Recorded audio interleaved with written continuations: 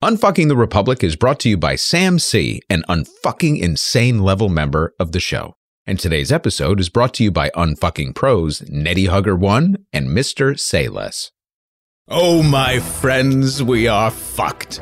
Deliciously, unreservedly, catastrophically fucked. And not the good kind. This is the story of a political pundit who looked at the world around him and just said, fuck it. Gives the middle finger to authority and says, kiss my ass. But instead of a revolution, he started a podcast. When the world is a mean and nasty little place, finding the truth can be a little tricky. Don't go punch yourself in the face, just listen to an unfucking quickie. It's our Happy anniversary, Unfuckers! The subtitle of this episode is Look Back, Go Forward, because I'm really clever. But it does have some meaning to it. Today I want to have the ultimate level-setting conversation with our listeners.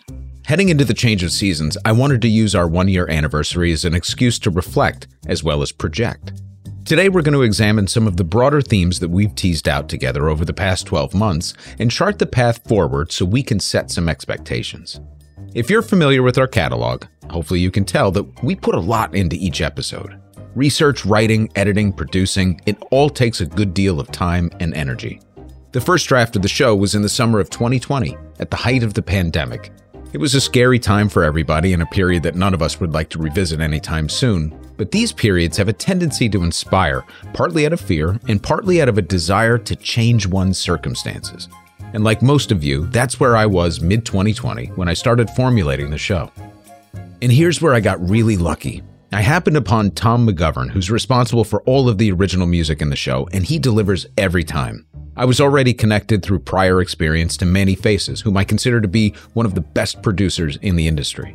And I worked alongside the extremely talented and thoughtful 99.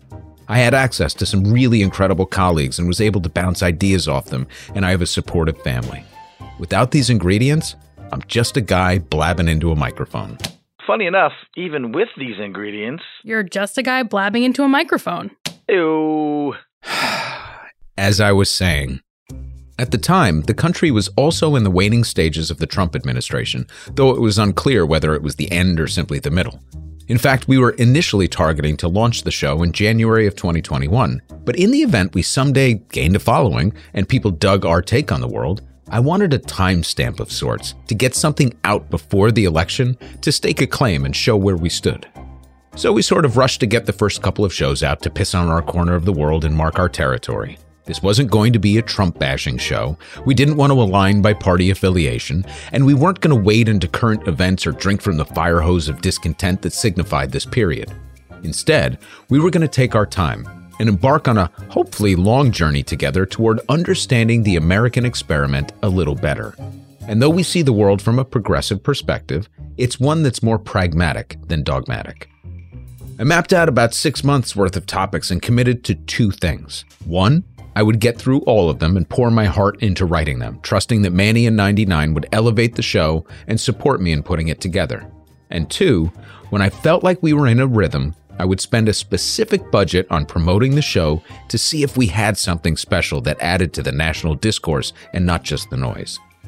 And this brings me to something that you've heard me mention before, but today especially, it bears repeating. By January of 2021, we'd covered a few topics that I felt were important in setting the groundwork for UNFTR.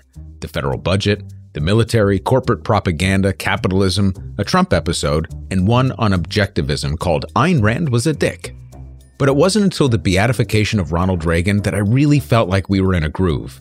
We developed a voice of the show, a semblance of structure, and we were beginning to inject some of the satire that you've heard into the production.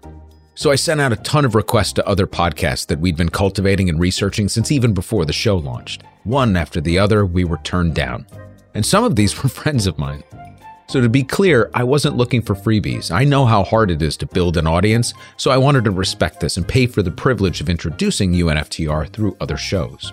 If the numbers didn't improve, or if they spiked and then dropped again and no one stuck with it, then I'd have my answer and could just go back to toiling in obscurity. The only problem was no one bit. One by one, the responses came back pretty negative. It's not for us, the host turned it down, or just No answer at all. The only person to answer was Jay from Best of the Left. "Sounds like it's right up my alley, happy to help," he said. That was literally his first response. Now, I'd known Jay from another project a few years back, but nothing that would warrant the amount of love and attention that he showed me from this point forward.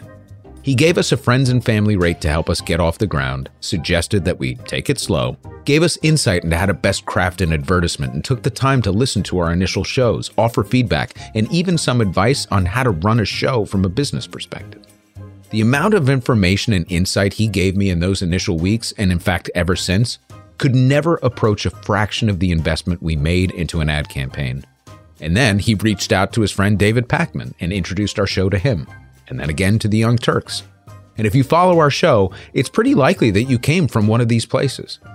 So if Jay wasn't willing to take a chance on me, it's likely we would have never met, Unfuckers.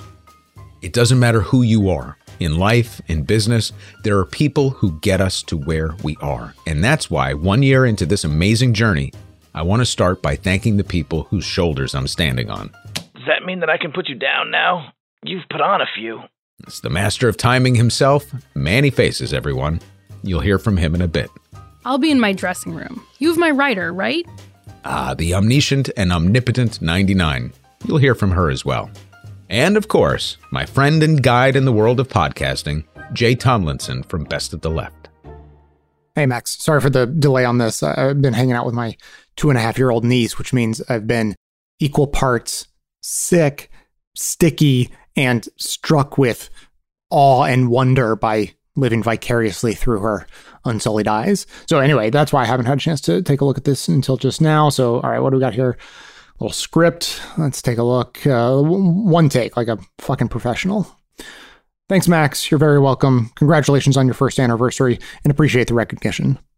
First anniversary. That's cute. I didn't ask podcasters to do that sort of thing for me until I hit my 500th episode, but whatever. Anyway, is that all right? Do we get that? And by the way, this sounds like the sort of thing that you could take out of context or try to do one of your funny little skits with or something. Let's just not fucking do that. That's not my brand, all right? Don't make me do something you're going to regret, because I'll fucking do it. Oh, what's that, baby? Hiya. Did you need another Nutella sandwich? Okay, hang on, sweetheart. Jesus. There's a side of Jay that most of you don't see.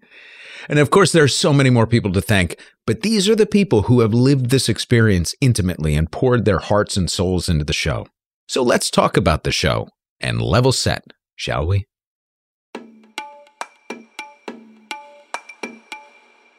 Here's how things started. So what is this? I'm glad you asked. Long story short, and as you've no doubt observed, our little republic is fucked on so many levels. The central objective of this podcast, however, isn't to prove how fucked we are, but to show that we're fucked in ways that we haven't really considered. Ah, yes. Fucked in ways we haven't really considered. That's the underlying premise of the show. Evaluating policies or events that have somehow contributed to our current situation and presenting it in such a way that we can wrap our minds around it or develop a new shared language. In our minute-to-minute 24/7 consumption culture, sometimes we lose the plot and rely on the last line of a narrative to identify our feelings about a person, a party, a policy, or... Hey, Manny, I need another P word to hit for the alliterative cycle. I got you. Poopy caca. Nailed it. A person, party, policy, or poopy caca. To somehow break away from identity politics and reframe critical issues that pertain to our democracy.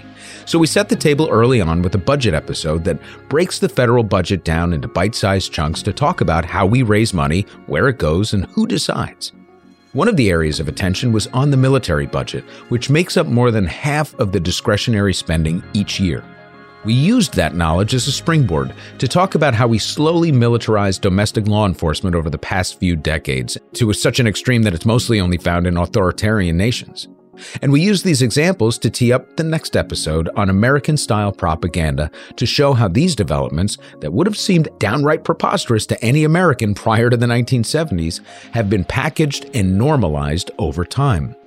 These were the three main building blocks I wanted to lay down prior to the election to explain what this show was about in the event that, I don't know, something fucked up happened and everything changed.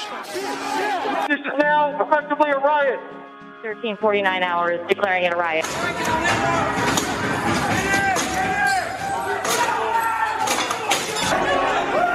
But, everything went pretty smoothly after the election, so there wasn't much to comment on. So we got back to business. The goal was to keep hitting on big themes, showing how things overlap and ultimately gather support and become policy. I always refer to them as building blocks, and I think that this approach has served us well because sometimes it's really difficult to explain why fucked up things are the way they are. Take, for example, a throwaway line that most of us have likely heard. Ronald Reagan destroyed the middle class. The left just sort of takes this as gospel, and the right obviously thinks Ronald Reagan walks on water and literally lifted America from the ashes of the Carter administration to the heavens. A shining city on a hill. I'm from the government and I'm here to help. Nancy, I just shit my pants. Make America great again. I think that's why the Reagan episode was really our coming out show. In the budget episode, we were able to show how our priorities changed dramatically over the past half century. From here, we were able to explain why and how the military funding grew to such an enormous degree, beginning under Reagan and at the expense of social welfare programs. And in the domestic law enforcement episode, we explained how Reagan created the funding pathways to militarize local police forces and outfit them with military-grade weapons and training. So by setting the stage for these big-ticket items, we were able to focus on very specific financial con jobs that Reagan pulled off, from increasing taxes on the middle class 11 times during his terms to increasing Social Security deductions and placing a cap on them, which essentially turned it into a regressive tax. Reagan didn't wave a magic wand and fuck the middle class. He did it by lying and deceiving the public through propaganda. The greatest trick the devil ever pulled was convincing the world he didn't exist. There were a couple of other building blocks that we laid down before the Reagan episodes as well that are more what I consider unfucking adjacent. These are topics that are outside of socioeconomic and political arenas, but related enough that they contribute to the public sentiment that allows for horrible policies to not just be adopted, but accepted or even lauded. For example, in preparation for the Reagan episode and others since, we did a show specifically on the theory of objectivism and the influence of Ayn Rand. In modern politics, Ayn Rand had a resurgence of interest during the Obama years when Paul Ryan looked like he was the future of the Republican Party.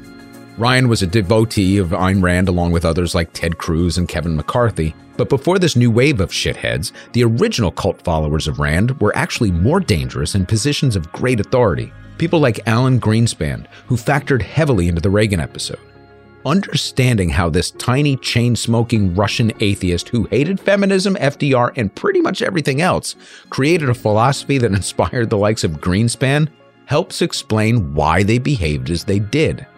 But then we followed this show with an episode on the evangelical wing of the Republican Party to explain how supposedly Christian people could buy into policies that literally take from the poor and give to the rich.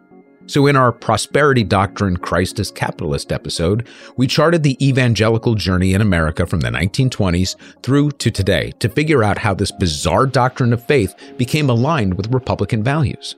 So, put together the warping of Christianity with Ayn Rand's objectivism and you get the doctrinal elements of the modern Republican Party and the ability to explain in detail just how Ronald Reagan did fuck the middle class. But sadly, he's gone. So we won't have the chance to tell him. And I want to look him straight in the eye, and I want to tell him what a cheap, lying, no-good, rotten, four-flushing, low-life, snake-licking, dirt-eating, inbred, overstuffed, ignorant, blood-sucking, dog-kissing, brainless, dickless, hopeless, heartless, fat-ass, bug-eyed, stiff-legged, spotty-lipped, worm-headed sack of monkey shit he is!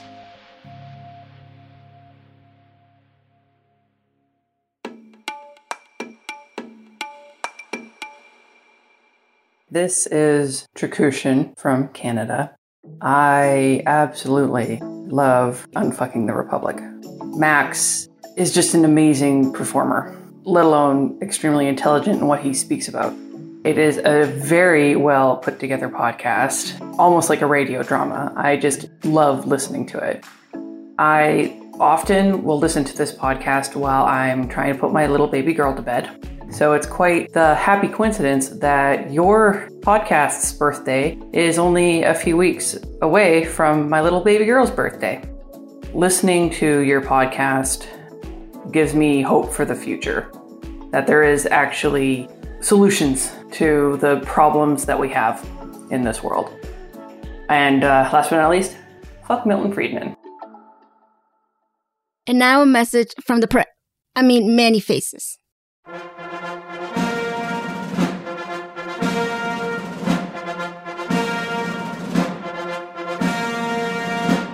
My fellow unfuckers. 80, or like 1 year ago, our podfather brought forth on this platform a new podcast, conceived in liberty, or perhaps while intoxicated, but dedicated to the proposition that all unfucking people are created equal.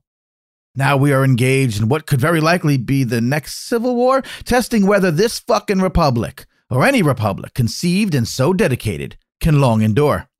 We are met on a great electronic battlefield of that war. We have come to celebrate this anniversary as a reflection on those who here gave their coffee donations so that this republic might be unfucked. It is altogether fitting and proper that we should do this. But, in a larger sense, we cannot dedicate, we cannot consecrate, we cannot hallow this podcast. The brave unfuckers who donated, who emailed, who brought actual fucking organic free trade, shade-grown, bird-friendly fucking coffee from our partners at Native Coffee Traders have consecrated it. Far above our poor but incredibly well-edited ability to add or detract.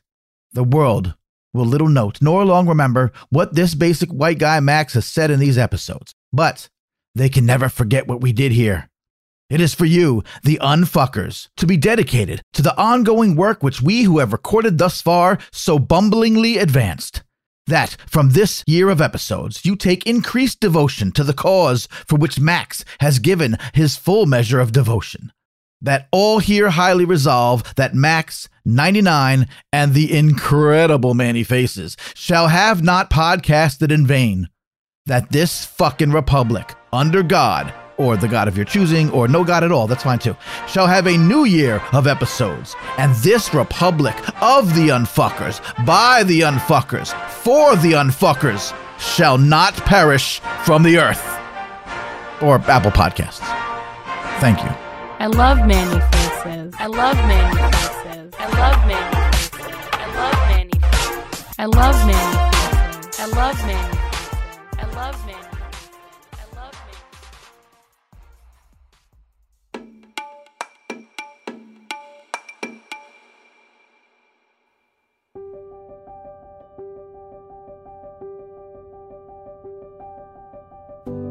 So as most unfuckers know, Ronald Reagan wasn't going to be the only one in our sights. There was a bigger nemesis on the horizon. It's the free lunch myth. The belief that somehow or other government can spend money at nobody's expense. There he is, the shit given himself.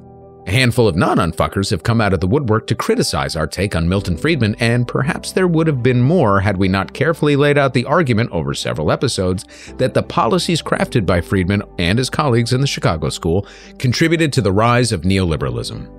Over the course of several episodes, we made the case that from Nixon forward, with an all too brief respite in the Carter years, the theories of the Chicago School economists paved the way for some of the more disastrous policies in the United States, from social welfare and criminal justice reforms to the impact on climate change. By detailing the harmful and lasting effects of the Reagan era, we were able to shift gears and begin chipping away at Friedman's legacy before going for a full unfucking in what remains our #1 downloaded episode, Fuck Milton Friedman. With the Reagan years under our belts and understanding how the Christian evangelical and objectivism movements allowed for the mental shift in the country towards an anti-welfare, anti-government, anti-regulation sentiment, we introduced the insidious impact of corporatism in our governance and our daily lives. The mass incarceration episode spoke to the rise of the prison industrial complex through privatization and legislation that criminalized poverty and blackness in America. And we drew a straight line from the Chicago School to this phenomenon taking root, though I will admit that this was not the line that Friedman intended, and I'll get to that in a second. After that, we did our first two-parter on corporate America and how deregulation fueled the insane accumulation of power and access to the levers of government in America. We concluded the buildup of the Fuck Milton show with an episode on conscious capitalism to dissuade anyone from the notion that capitalism possesses the inherent ability to fix itself for the benefit of society as a whole. And then we got after it. The FMF hashtag caught fire with the release of our Fuck Milton Friedman episode, where we spent the first half actually talking about the man that Friedman would be contrasted with his entire career, John Maynard Keynes.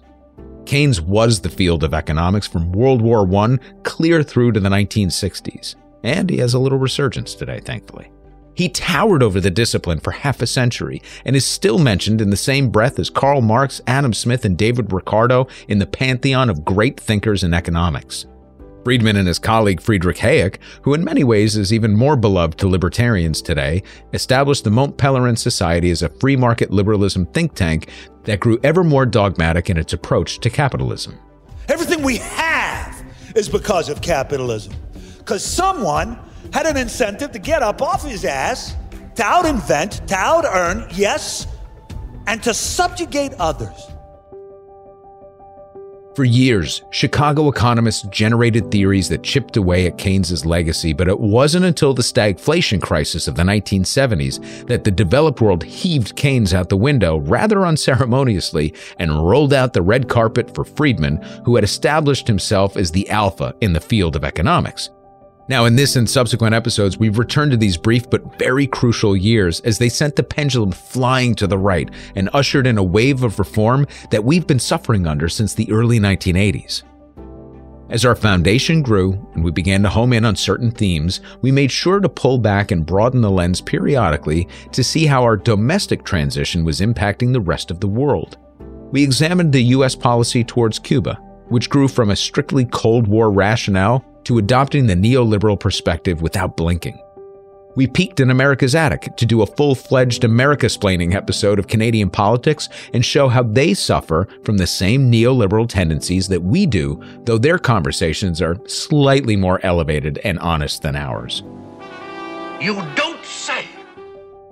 In our 9/11 episode, we traced the roots of this tragic crescendo back to the original 9/11 in 1973, when the U.S. facilitated the assassination of Chilean President Salvador Allende and cleared the way for a different kind of Latin American intervention. And most recently, we covered the Washington Consensus, which was a white paper authored by John Williamson describing the U.S. policy toward the whole of Latin America and the Caribbean since the Mexican debt crisis in 1982. The majority of these policies can be wholly contributed to the thought experiments of the Chicago School and the Mont Pelerin Society, a straight line if ever there was one. Which brings me back to what I said earlier about trying to draw straight lines from Milton Friedman's concept of economic liberty and free markets to the policy agenda of the United States, from mass incarceration to foreign interventions. Whenever we talk about Milton Friedman, I try to make it abundantly clear that the man himself was not evil. He was a true believer in the power of free markets and actually not mean-spirited. He's often rebuked by the left for horrible outcomes of his policies, but in many cases, the policies themselves were either perversions of his philosophy or lacked the nuance to be true to form. My problem with Friedman, and why I still say fuck him, is because he lived long enough to see his theories bastardized, and rather than say that maybe his purest vision of the free market was impossible to fit into the real world, he simply said everyone was doing it wrong. His ego could not allow for the possibility that free markets are, as Bernard Harcourt points out, an illusion. Friedman popularized the phrase, "There's no such thing as a free lunch." But the conclusion that we attempted to draw throughout these episodes is that the real sentiment is there's no such thing as a free market.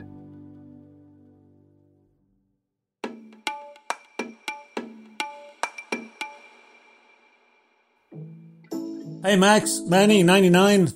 Greetings from Ireland. Bobby McD here. Just wanted to say congratulations on the 1-year anniversary. That's quite the milestone. And you gotta keep it going until everything's either completely fucked or completely unfucked. Anyway, peace out and fuck Milton Friedman. What can I say about this show? So I've been listening to podcasts for quite some time, and not like a bro who's been listening to Joe Rogan for a few months, an actual long time. So when Max told me about this idea, I was more than excited. I know this is supposed to be a time to reflect on what I've enjoyed and learned working on this show, and I can touch on how I've learned more than I ever have. But I wanted to take this time to shine a light onto Max. We may tease him for having a big head, but he's truly the most humble person and the smartest person, and so kind and thoughtful. I couldn't dream of, and frankly don't want to dream of, doing this with anybody else. He loves making this show for you Unfuckers as much as you love listening to the show. So thank you to you, Max, for sharing your brilliance with not just me, but all of our fucking amazing Unfuckers. Here's to the next year. Freaking 99. She wouldn't let me see what she wrote. It was supposed to be about the show, not about me. I'll deal with you later. So, let's move on here.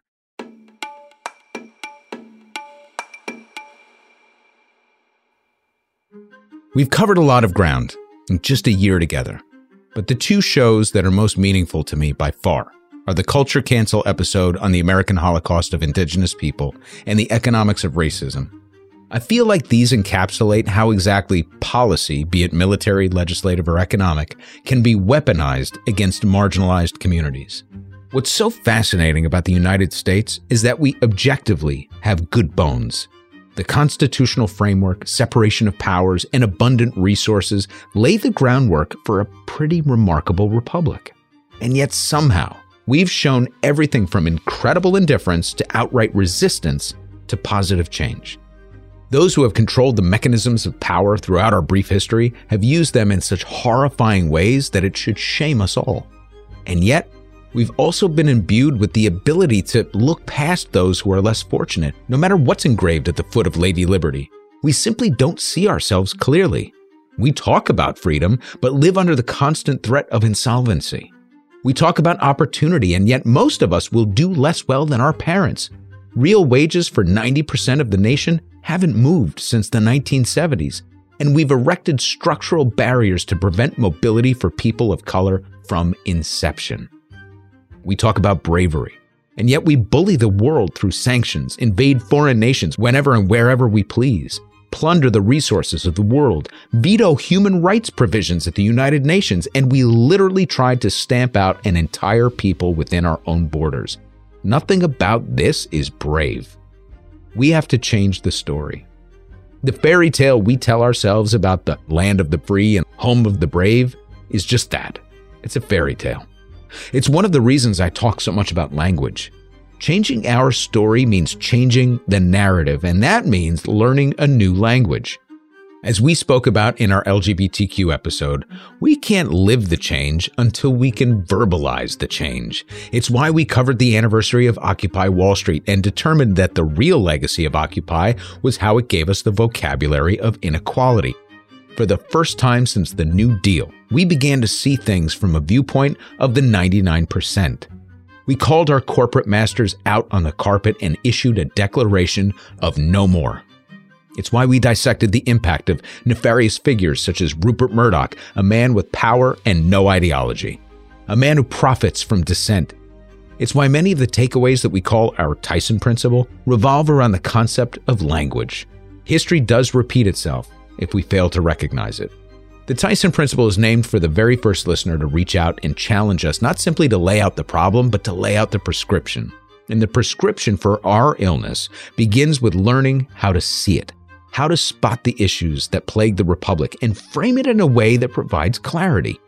How can you know where we're going if you don't know from whence you came? That, if anything, was the central theme of our first year. And so, my fellow Unfuckers, a few final thoughts as we put the first year behind us. Or as the great New York Mets announcer Howie Rose says, put it in the books! Oh, God, please don't reveal that you're a rabid Mets fan. People were just beginning to like you. I am what I am, Manny. Miami Vice, New York Mets, the Bogmen. All part of the basic white guy formula, baby. There is a shift beneath us. In case you missed it, the progressives have found their mojo. That's not to say we're in the driver's seat. There's a long way to go. But the past few weeks have been illuminating. In the 90s, there were 10 members of Congress that were in the Progressive Caucus, led by a man named Bernie Sanders. Today, there are 96. Now, we're going to talk a lot about the progressive movement in the year ahead, beginning with next week's Quickie. There's a lot to be psyched about. Although, as we noted in our Climate Industrial Complex episode, it's already too late on several fronts. And there's another trend, this one related to where we are right now. that I don't love. And that's the splintering among progressive figures.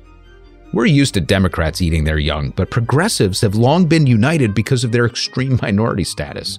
But now that the left wing of the party is gaining momentum, egos are beginning to take hold and the knives are out, so that's something to watch for. So here's what's planned for the next few months. We're going to talk about progressive politics, do a little analysis of isms that guide our politics, look beyond our borders to foreign interventions past and present to try and predict what happens next. We'll continue down the economic path to explore the world of commodities such as oil and gas and precious metals, ponder a meatless future, unfuck Hollywood's impact on the American psyche, and get to the root causes of immigration and asylum seekers, all in an effort to learn more about ourselves, refine our shared language, and build towards an equitable future. One unfucking great episode at a time. In the meantime, thank you to all of the unfuckers, subfuckers, Eurofuckers, uncanuckers, and down under fuckers for making this an extraordinary first year. Thank you for sending so much love to Manny and 99 in recognition of their extraordinary talents. Fuck Milton Friedman, Rupert Murdoch, Ronald Reagan, and all the fuckers we'll unfuck in the coming years together. Here endeth the masturbatory exercise in self-aggrandizement. Put it in the box!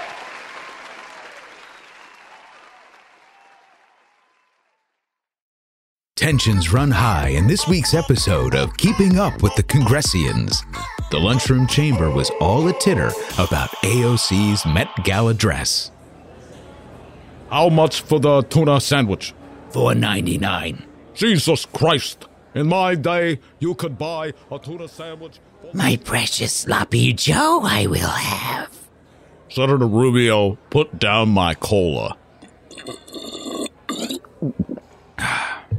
Ooh, they have PB&J sandwiches. Fun! Lindsay, for once, can you eat like a grown-up? Don't be such a stick in the mud, Mitch. Did you see what she was wearing? Tax the rich. Seriously? Tell me about it. It should have said, I kill babies. What are you guys talking about? Thought she looked hot. She's just too old for me. Oh, look, it's the senators. They think they're such hot shit. Just the way she was prancing around like that with all them fucking rich people, who the fuck does she think she is anyway? I swear. And tattooing tax the rich on her skinny little ass? Please. Look over there. It's the lowly Republican Congress people. I bet they're talking about how amazing and talented my partner Rosario Dawson is. No, they're not, Senator Booker. No one is talking about that. They're probably talking about AOC's dress at the Met Gala, when they should be talking about the infrastructure spending plan. Well, I, for one, think she looks fabulous. Can we please hurry up? I have a press conference. Lindsay, go sit at the other table. Oh, poo. Millionaires and billionaires are stealing from the mouths of the poor and the downtrodden in this nation. And all my colleagues want to talk about is that goddamn dress. Hey, y'all. Sassy Dems won't let me sit at their table. What's going on over here? Her precious dress I shall have. Don't be a creeper, Senator Cruz. Hey, I was just listening to that on my Walkman thingamajig. Joe Biden, what are you doing at the Congressional Lunch Hall? I got some mashed potatoes and was waiting on old Strom Thurmond to show up. We always have lunch together. There you are, Joe Biden. Sorry, fellas. He keeps getting away from old Mamala.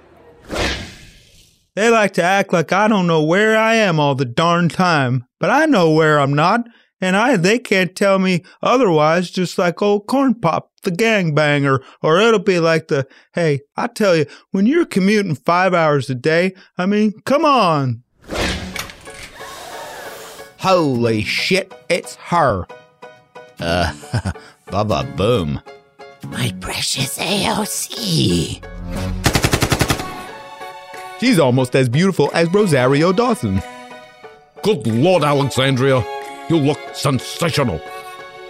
Hey, yo, it's me. You know, AOC, get no respect from Fox or CNN, even NBC. What's a girl gotta do to pass some legislation to feed the poor and save the nation, give away healthcare, education? Is this seat taken? Cause I'm coming through. Crowley gave up his, maybe you should too. Don't like my dress, Mitch? Cause my ass attacks the rich. Pass the mustard filibuster, I'm a baddest fucking bitch. I got a squad, you got squat. Just a bunch of old white dudes protecting what you got. My wave is blue, and it's tidal. So it's vital that you fund the social welfare we're entitled. Ayanna Presley, Jaya Paul, Corey Bush and Jamie Raskin, Ro Khanna, Barbara Lee, Katie Porter, kick your ass. We got the numbers to send a message.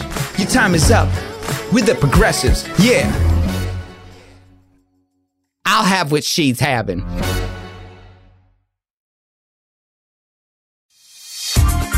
The show notes, calling out listeners one by one. Show notes, bloopers and thank yous, it's so much fun. Hey ho, and welcome back to Show Notes. Hey 99. Hi. Thank you for the kind words. You're welcome. It was totally unnecessary. You could have said something about your experience in the show and what you've learned and all that other stuff. You really could have. You said that already. You told everyone what we've learned. All the things? Yeah, that's what I learned. All the things. Yeah. Okay. Well, we got a lot of stuff to go through today, so let's get to it. In coffee donations, Mr. Sayles became a member saying, fuckity fuck, love what you three do. Thank you so much for becoming a member of the show. Appreciate you. Oh, Bob Knutson is also now a member. I didn't even know what to say, Bob. You wrote some really great stuff, but you always write really great stuff. There's many times when I'm putting the show together where I think about you working in a university setting, Goodwill Hunting style, just listening to our shit, laughing along with us. And it really feels like a family show because of you, because of Nettie, because of Alex, because of so many other people that are showing us love. So thank you for that. Brandon is also now a member. Says, really enjoy the podcast and appreciate all of y'all's hard work. Well, we appreciate you, Brandon. And Maria C. is now a member from, of course, Best of the Left. Sent Maria a few months ago as the first American born in a boogie down Bronx. Daughter of a Chilean mom and Argentine dad that left Chile between Allende and Pinochet. Raised in Houston at the age of 5. Generally appreciate the global view. Man, I bet you do. Maria C. Pretty cool backstory. Welcome to the show. Skier Femme? Did I do that right? I think so. Okay, Skier Femme is also now a member. 99, this is a thing. This is fucking happening. And Nettie Hugger 1 is now a member as well, worth every fucking penny. Super cool. Carrie C, also now a member. I've become a podcast addict in the past 2 years or so, and yours is the most educational, thought-provoking political show I've ever encountered. Well, fuck yeah, Carrie C. Welcome to the unfucking universe. Dan H bought us 3 coffees, tight intros, solid content, cheer-worthy conclusions. So effing good. Douglas K bought 5 coffees. I completely agree with you. The only possible way to get positive movement against the existential threats of our time is, quote, massive intervention into our own economy through stringent regulations, clean energy subsidization, and maybe nationalizing key elements of our own energy infrastructure. Douglas K, thank you for picking up on that very last little piece there. Because that is really, really, really controversial, because that everybody just starts screaming, communism! As soon as you talk about that. But then when you break it down and say, we're literally the only fucking country that would have more than 7,000 energy distribution facilities throughout the country that are independently owned. It's fucking crazy. It sort of fit into the AOC rap. What's that? Stringent regulations, clean energy subsidization. How bad was that AOC rap? I liked it. You can be honest, come on. No, I liked it. You did? I'm gonna be singing all the time. You know, AOC. I think my favorite part was, is that seat taken? Joe Crowley gave up his. I love that. I don't know. Didn't like my dress, Mitch, because my ass attacks the rich. Yeah. Manny, feel free to punch in here. Scale of 1 to 10. 1 being you absolutely loved it, and 10 being you really absolutely loved it. What'd you think? New York is weird today, man. It's a weird day today. Look, you're a nice guy, right? I like you. But this is not the career path for you. Okay, now, unfuckers, dig this. DK on the Rocks bought 50 coffees. Found us through our buddy over at Pitchfork Economics. Oh my God. Love the format of the teaching with citations. Your approach of balancing the wonkiness with humor results to very approachable content. Wow. DK on the rocks. Sincerely appreciate that donation, that subsidization, as it were. Amazing stuff. Now, Tony Baloney bought 5 coffees. Love the show. Enjoy some coffee on me. We absolutely will. Coffee and a smile. Dig that. Medice18 bought 3 coffees. Great show. Found you from Pitchfork Economics. Pitchfork. Really coming through for us, man. And Kenneth K bought 3 coffees. My father hates it when I say fuck, but he enjoys the podcast. He recommended it to me. Oh, cool. Kenneth K, keeping it all in the family. Good stuff. Appreciate you coming aboard. And I'm going to hand the next part over to the estimable 99. Thank you. So we always talk about our Buy Me a Coffee members, but it occurred to me on this anniversary episode that we have people who buy our coffee, our literal coffee, every month. So I figured we'd shout them out today as a nice thank you. I think that's wonderful. So these are the people who are buying our monthly coffee. You can go to unftr.com/shop, check out with any blend you want, buy yourself a sampler, and there's an option to make it recurring monthly. So thank you to Dominic F., Laura B., Ann G., Steve C., Kimberly H., Charles C., Seamus J., Sanger C., David D., Maria C., Stephanie C. Is everyone's last name start with a C? John S., Charlie C., Daniel R., that might be Daniel Radcliffe, Catherine S., Erica S., Sarah G., and Angela B. So much fun. On Facebook, Roger S. said, I so love this podcast. By far the best one out there. Opened my eyes on things I did not know or thought I knew. You all are great, especially 99. More 99 love. So great. James Q. found the podcast, specifically the episode by way of Pitchfork Economics. Fucking awesome, and fuck Milton Friedman. Chip W. The work UNFTR does is comprehensive, heroic, and quite remarkable. Thank you so much. On Twitter, @GayPole, said if you're interested in politics, the truth, and enjoy the F word, UNFTR pod is one of the best things on the airwaves. That is a tremendous compliment from this brilliant woman. Hey, 99, what's happening over on Instagram? Yeah, so we had some more feedback after our LGBTQ episode, and Corey M. messaged, and he said, regarding acronyms, they're a big fan of Quilt Bag Plus, which is queer or questioning, undecided, intersex, lesbian, trans or two-spirit, bisexual, asexual or allied, and gay or genderqueer.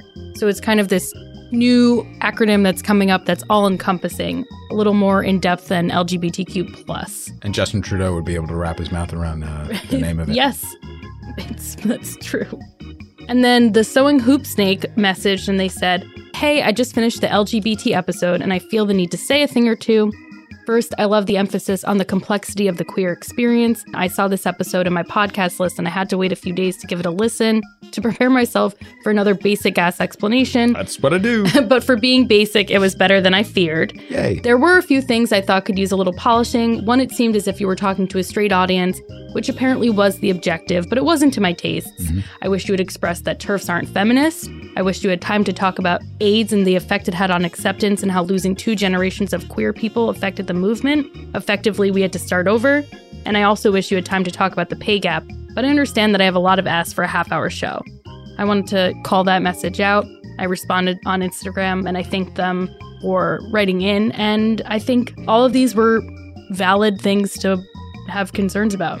Effectively, we had to start over. That's really powerful, thinking about that. Yeah. I do know that we're going to be touching a little bit on the AIDS epidemic from an economic perspective and also in relation to our episode on Haiti. Nice. So there will be some crossover there. So, again, I still see this as as we say, a good level setting episode for us to sort of like at least communicate, hey, this is the language that we're going to be using as we go on through the show. And these are the intersections that we're going to be evaluating when we, bring everything back into the realm of socioeconomics and politics.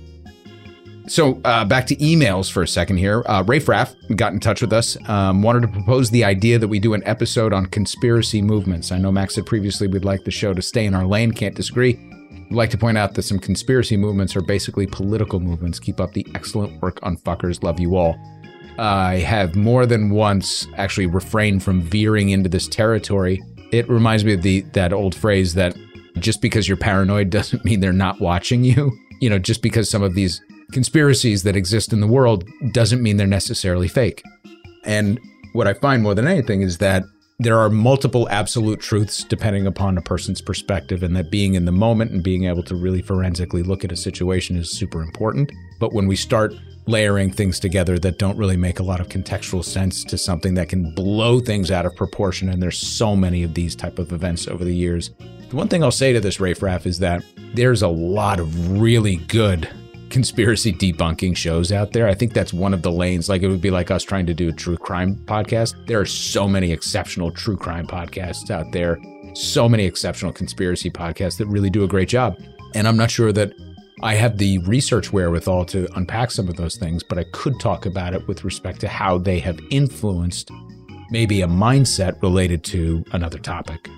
So before our unfuckers think that Rafe Raff wants to talk about flat Earth, he was referring more to like QAnon specifically. Oh, definitely. Yeah, so QAnon, it's something tangible because people have shirts and stickers on their cars and stuff, and it is a political movement of sorts. So I think that does and will probably tie in at some point without going full hollow moon, flat Earth, Denver airport, Pizzagate, all of that.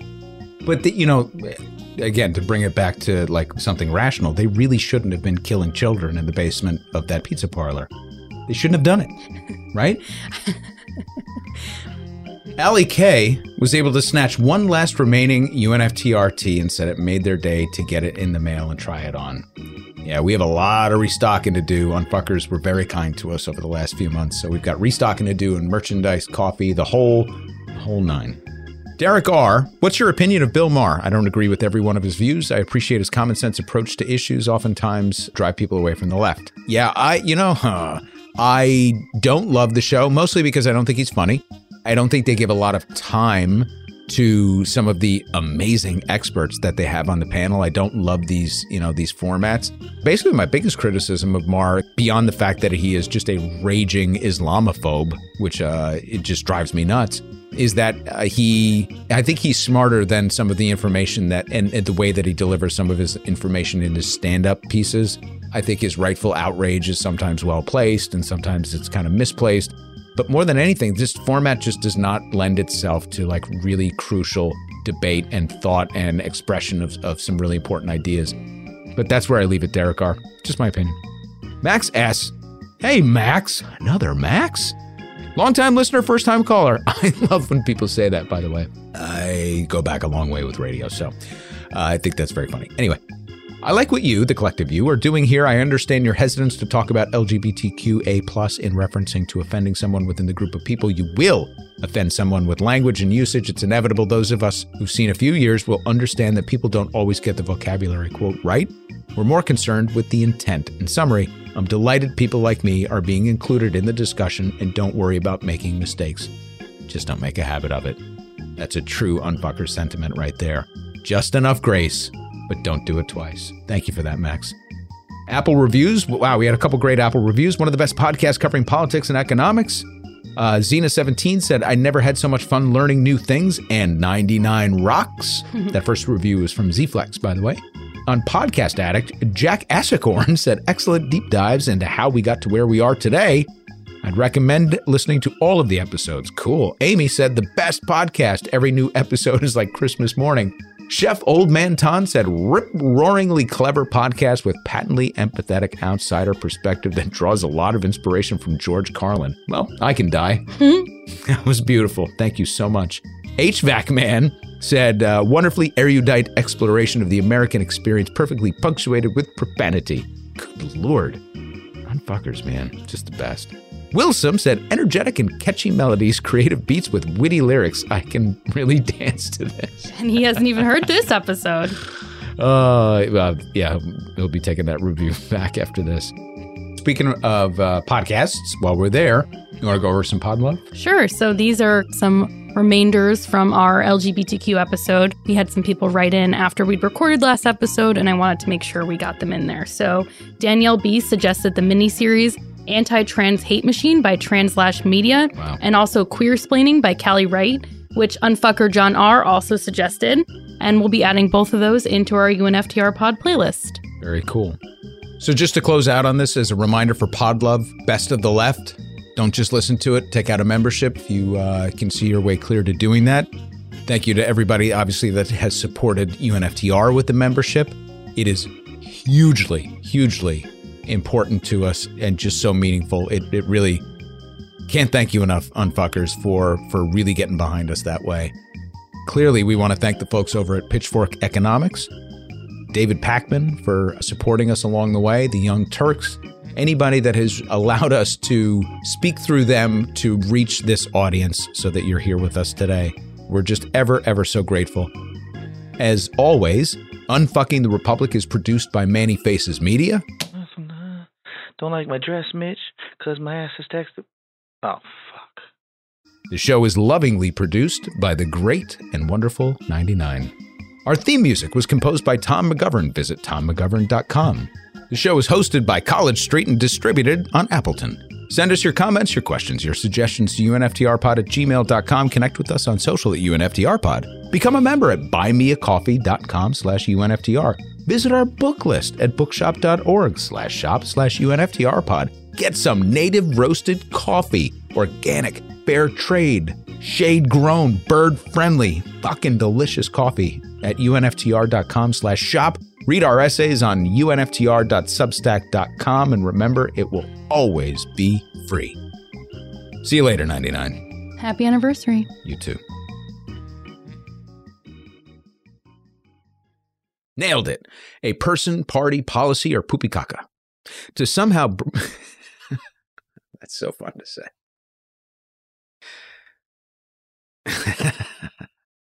She's almost as beautiful as Rosario Dawson. I love Booker. That cracks me up. So stupid. I do not know if this is going to work. I can't. I tried to. I don't know what it is. Is it a rap? Mm-hmm. Are you rapping the whole thing? Mm-hmm. As AOC.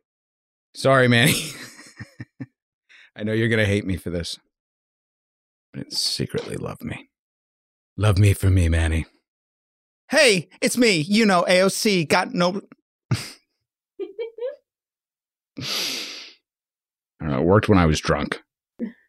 Shocking.